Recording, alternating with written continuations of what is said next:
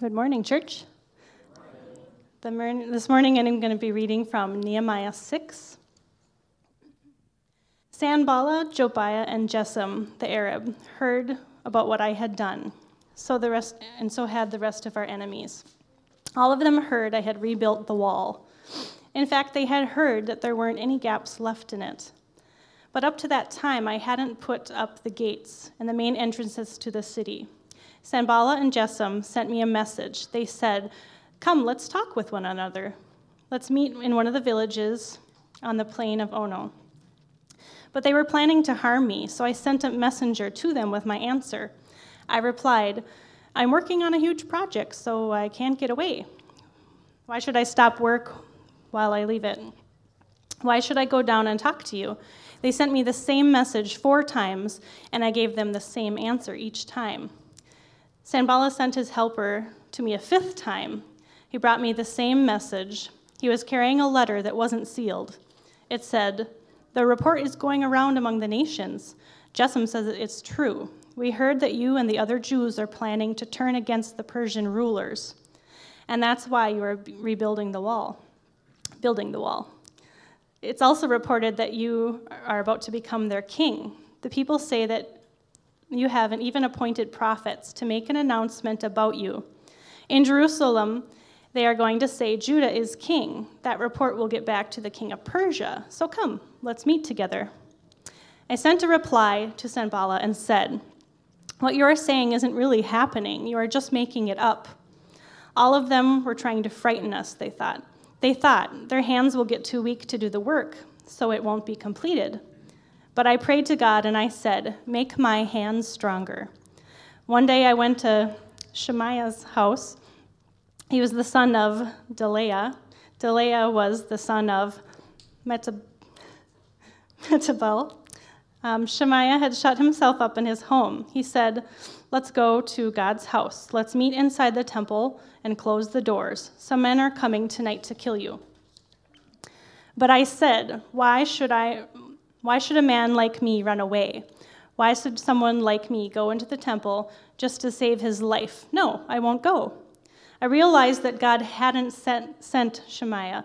Tobiah and Sanballat had hired him, and that's why he had prophecies against me. They had hired him to scare me. They wanted me to commit a sin by doing what he said. That would give me a bad name in the community. People would find fault in me and my work. You are my God. Remember what Tobiah and Sanballat have done. Also remember the prophet Noadiah. She and the rest of the prophets have been trying to scare me. So the city wall was completed on the 25th day of the month of Ulu. It was finished in 52 days.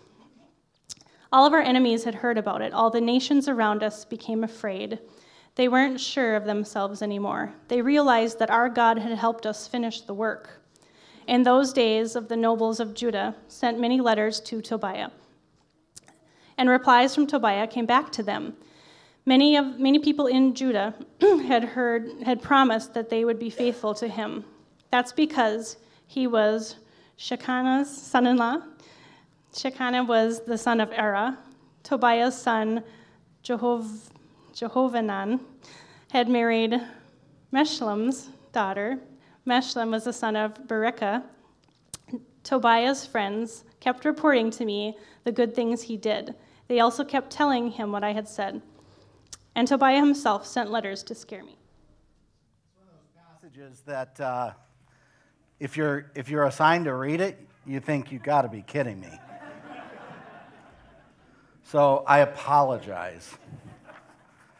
It's in the Bible, but really there could have been easier names than that. The good thing about it is, as you may or may not know, biblical Hebrew is a dead language. And so all the vowels are added in modern times, not in those times. So we actually don't exactly know how they're supposed to be pronounced. And so as long as you say it with confidence, you can say, I have as good of a chance of being right as somebody that pronounces it another way, because the vowels were added later in history anyway. So,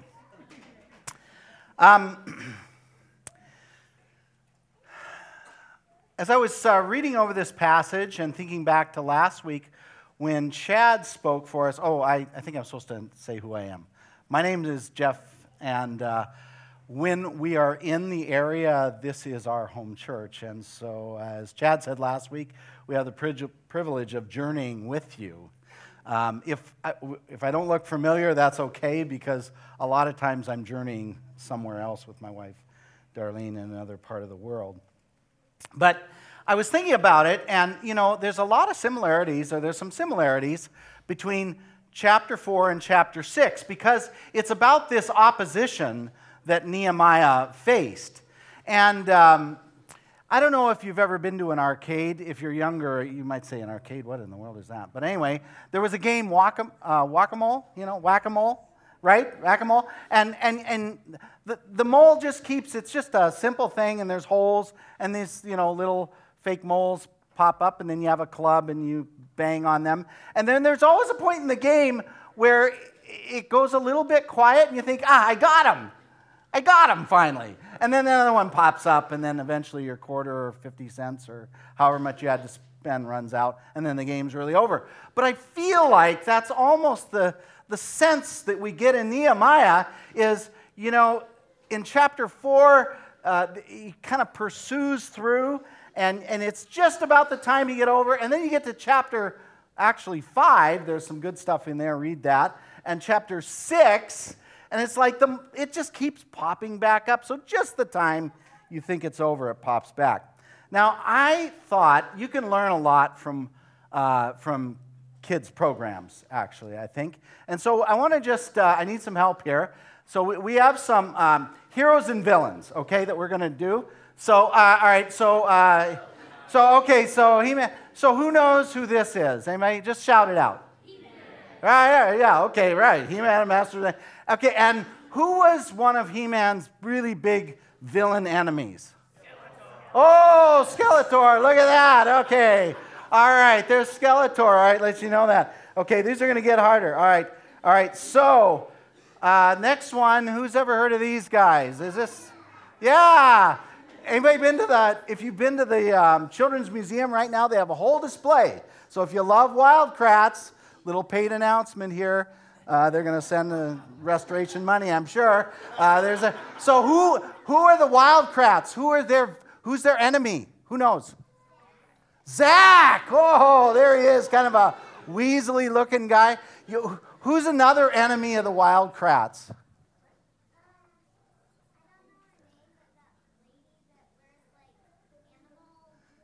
Right, and then there's another one, a big fat guy. What does he do?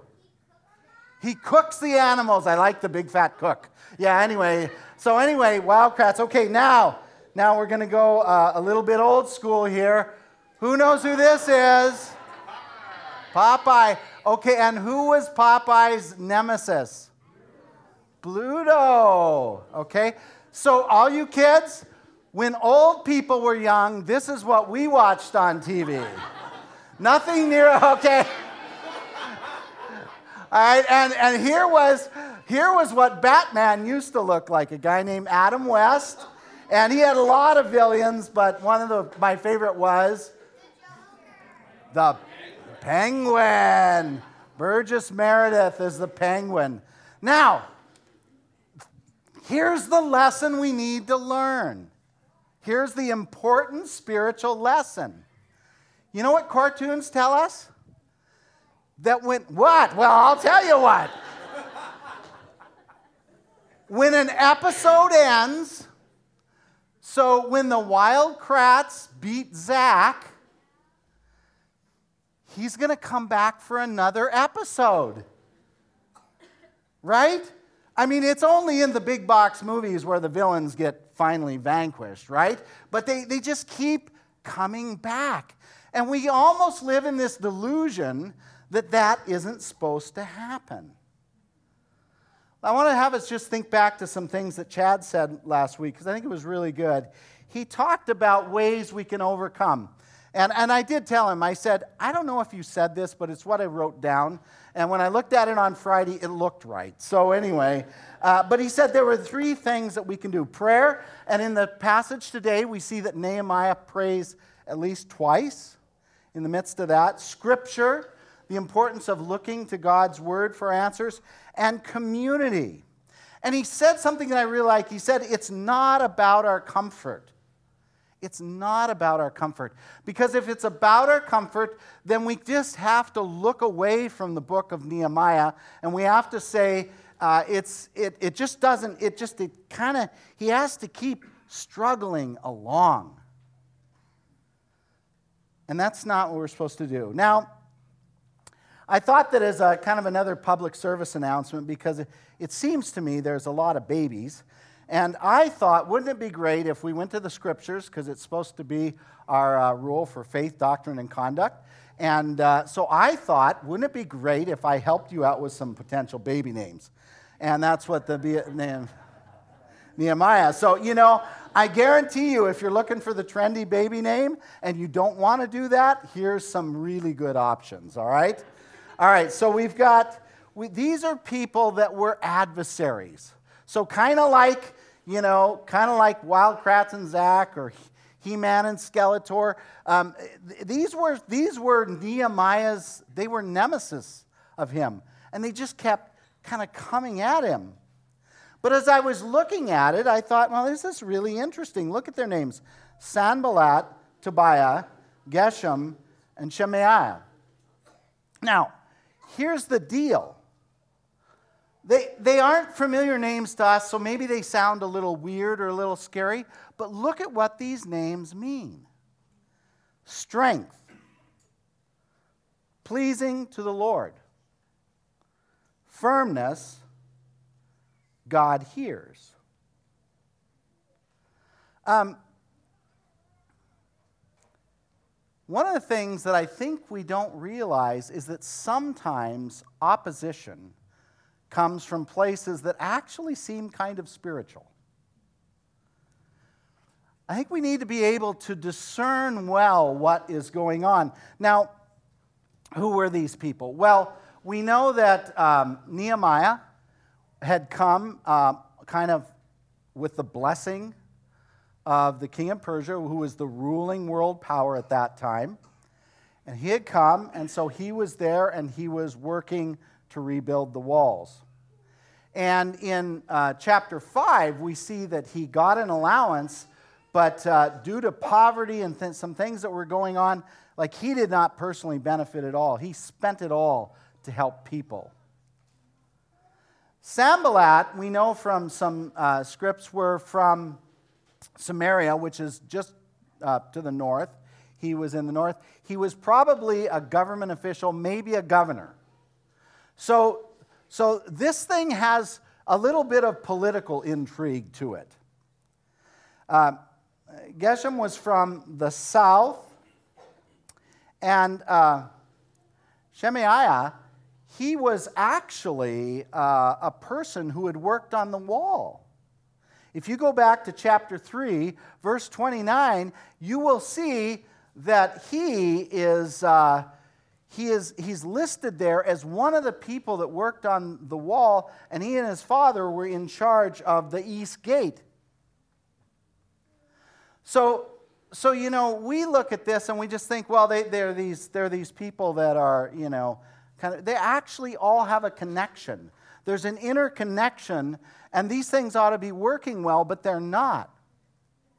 And one of the things that I find interesting, and this is, it says when it's talking about Shemaiah, it talks about him being kind of locked up in his house, and what that almost sounds like is he's afraid. But if you look at the word, and if you I think probably the better translation is he was confined.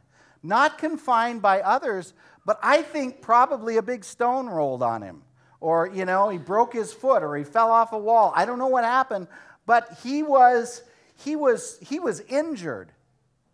And so the fact that Nehemiah, and we know this about Nehemiah's character, he goes to visit him. It's not to set him right. He goes to visit him because Nehemiah is a caring leader. And so he goes to visit him, and what does he find out? This guy this guy's up to no good. He's had time on his hands. And Sanballat and Tobiah, they've gotten to him. And so there's this kind of conspiracy that happens and that runs throughout this passage. And you look at it and you think, now wait a minute. Okay, it's this tension between the end of Nehemiah 6, where the surrounding countries see that the wall is rebuilt, and they're actually fearful because they recognize that God is in it. But the people around him, the people that should know better, they're the place at this point, that's where the pressure's coming from. And I think we kind of lose it once in a while when we're not willing to admit that we can be part of the problem.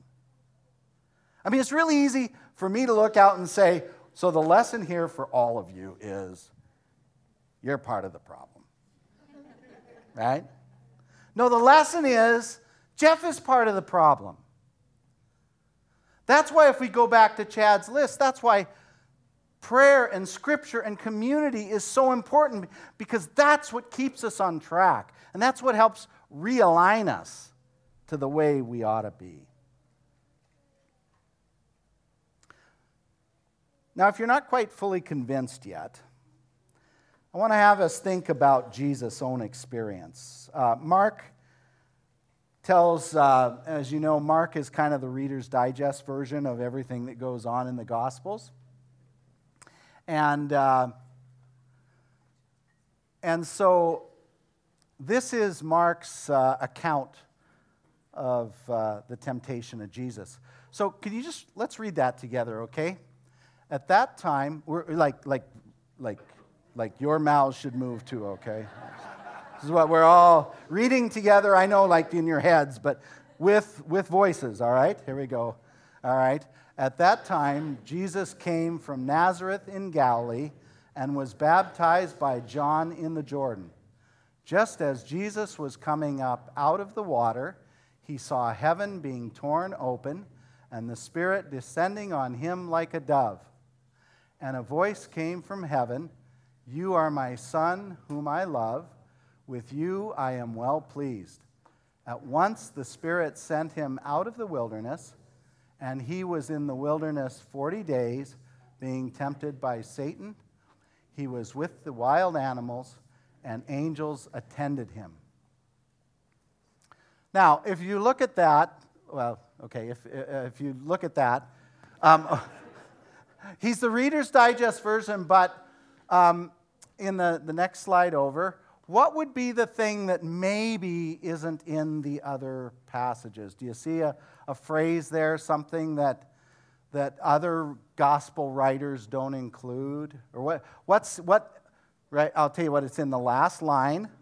In the last line, think wild crats. Okay, wild animals. And you may say to yourself, that's kind of an interesting addition, right? Wonder what Mark was up to. Well, this is what Mark was up to, is Mark's primary source is Peter. And Peter was involved with the Roman church. And the Roman church was a persecuted church. And one of the ways they were persecuted was being thrown into stadiums with lions. And so this is one of those significant passages to a persecuted church where the gospel comes to them, and it's like, in the midst of this, Jesus went through what you're going through, and the angels attended to him. But then I want to add what Luke says, and I think that's really an important addition too. So just read this again with me. You did really well. All right. When the devil had finished this tempting, he left him until an opportune time. You see, this is the message. This is the message of animated series. This is the great scriptural message, is that even Jesus, after quoting scripture to Satan, after besting the best that Satan had, he left him until an opportune time. So if that's the case for Jesus, how can it not be the case for us? I know we don't like this, and I know you're probably thinking, okay, I think there's supposed to be good news, so this sounds kind of like bad news. But there is good news. Here's some lessons that I think we can learn from the book of Nehemiah, and particularly what we've done today. First of all, this, that doing the right thing doesn't exempt us from difficulty. You know, don't buy into this lie that if your life isn't going right, that there's something spiritually wrong. I mean, it may be. Like sometimes we do dumb stuff. And sometimes the natural consequences of doing wrong is that. But a lot of times, this is not because we're doing wrong. We can actually be doing all the right things. I look through the book of Nehemiah. I see the character of Nehemiah. I see how hard he worked. And it's like, this guy deserved a break. But he was faithful. And sometimes doing the right thing just doesn't exempt us from difficulty. We can get twisted up theologically. I had a very good friend in the first church we served in Nelson, BC, and he was pastor at a local church. And he was just, this was a difficult church. You know, sometimes there's like pastor grinder churches. That's what pastors call them. Restorations, obviously not that. But pastor grinder churches. And in the 6 years I was there, this church had 4 different pastors. So that's kind of, you know, you just make hamburger out of the people. And this friend of mine, Dave, came in, and he was one of the most gentle, godly people I have ever met. And in the midst of it, his wife got cancer. And Sunday after Sunday after Sunday, the two of them had to go to church and hear people say, "We just wish you could figure out what the sin is in your life." Sunday after Sunday after Sunday, and they kept going. He just said, "I'm a servant until God calls me. This is what we're called to." But his heart broke for his wife, who people would directly come up to her and say that. That just doesn't square with Scripture. Second, sometimes very spiritual people can get it wrong. And I won't go on this, but I'm just saying that, you know, the example of Scripture is there's some great scriptural people that they got it wrong. Jesus is the only one that always gets it right. And we just have to remember that. And then third, we can't press on if we're consumed with others. We really, you know, if we spend all our time thinking about the stuff that's going on out here, we're not going to get it right in here. In verse 14 of this passage, Nehemiah says a really interesting thing. He says, "Remember Tobiah and Sanballat, O my God, because of what they have done." I think this is Nehemiah's way of teaching a lesson that he just said, I've got this wall to do. I've got some injustices happening in the community. I don't have time to be obsessed with these two people. And so, God, would you remember them? Would you take this? Would you do this? Because I can't. What you have called me to is not to think about these people that are against me. As I said, I think that Jesus is the answer. And in Hebrews chapter 12, here is the good news. And again, let's read this together because this is what we need to hear.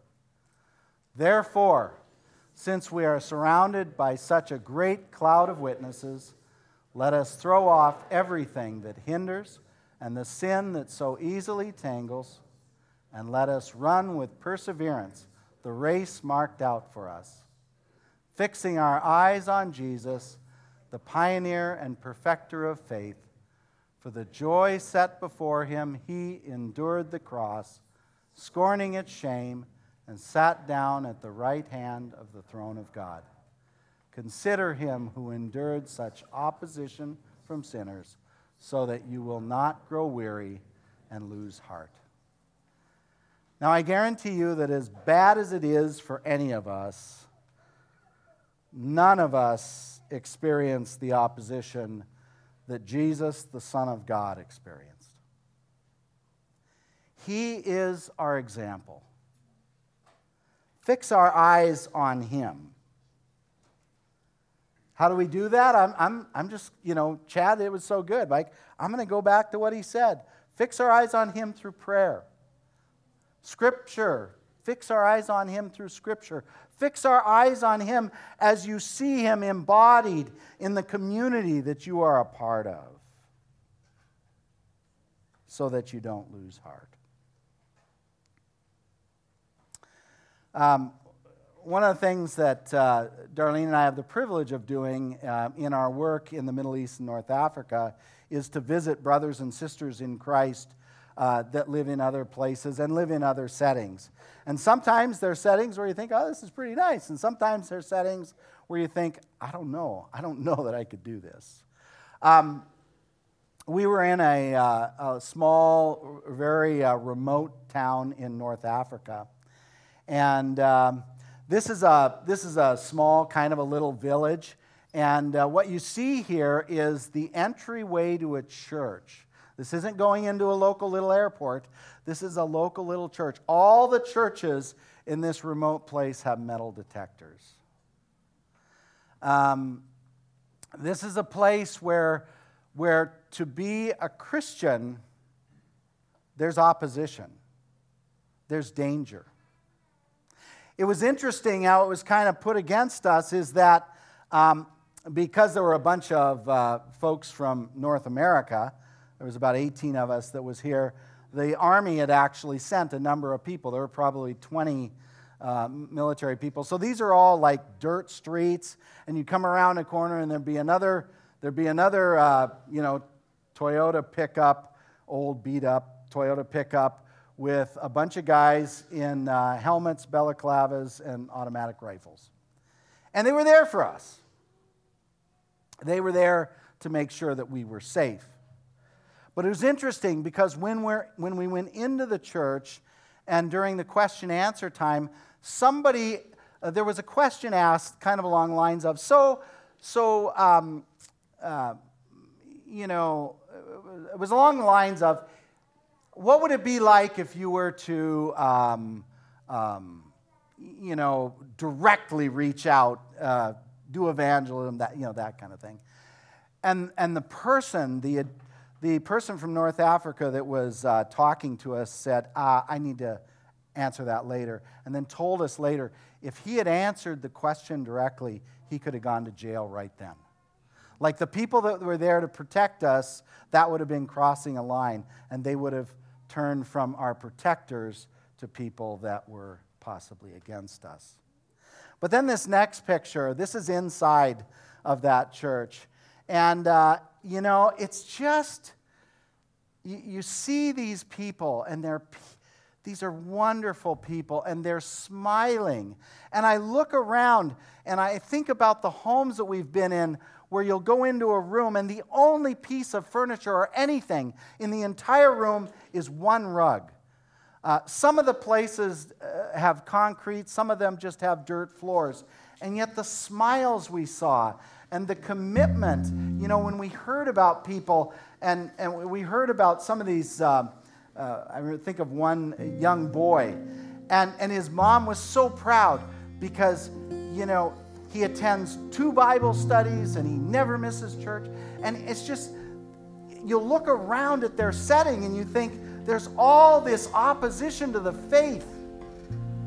And yet there is a joy And I have to believe it's a joy because here are some people that can teach us that they focus not on what's going on around them, but they focus on Jesus Christ, who's the author and perfecter of faith.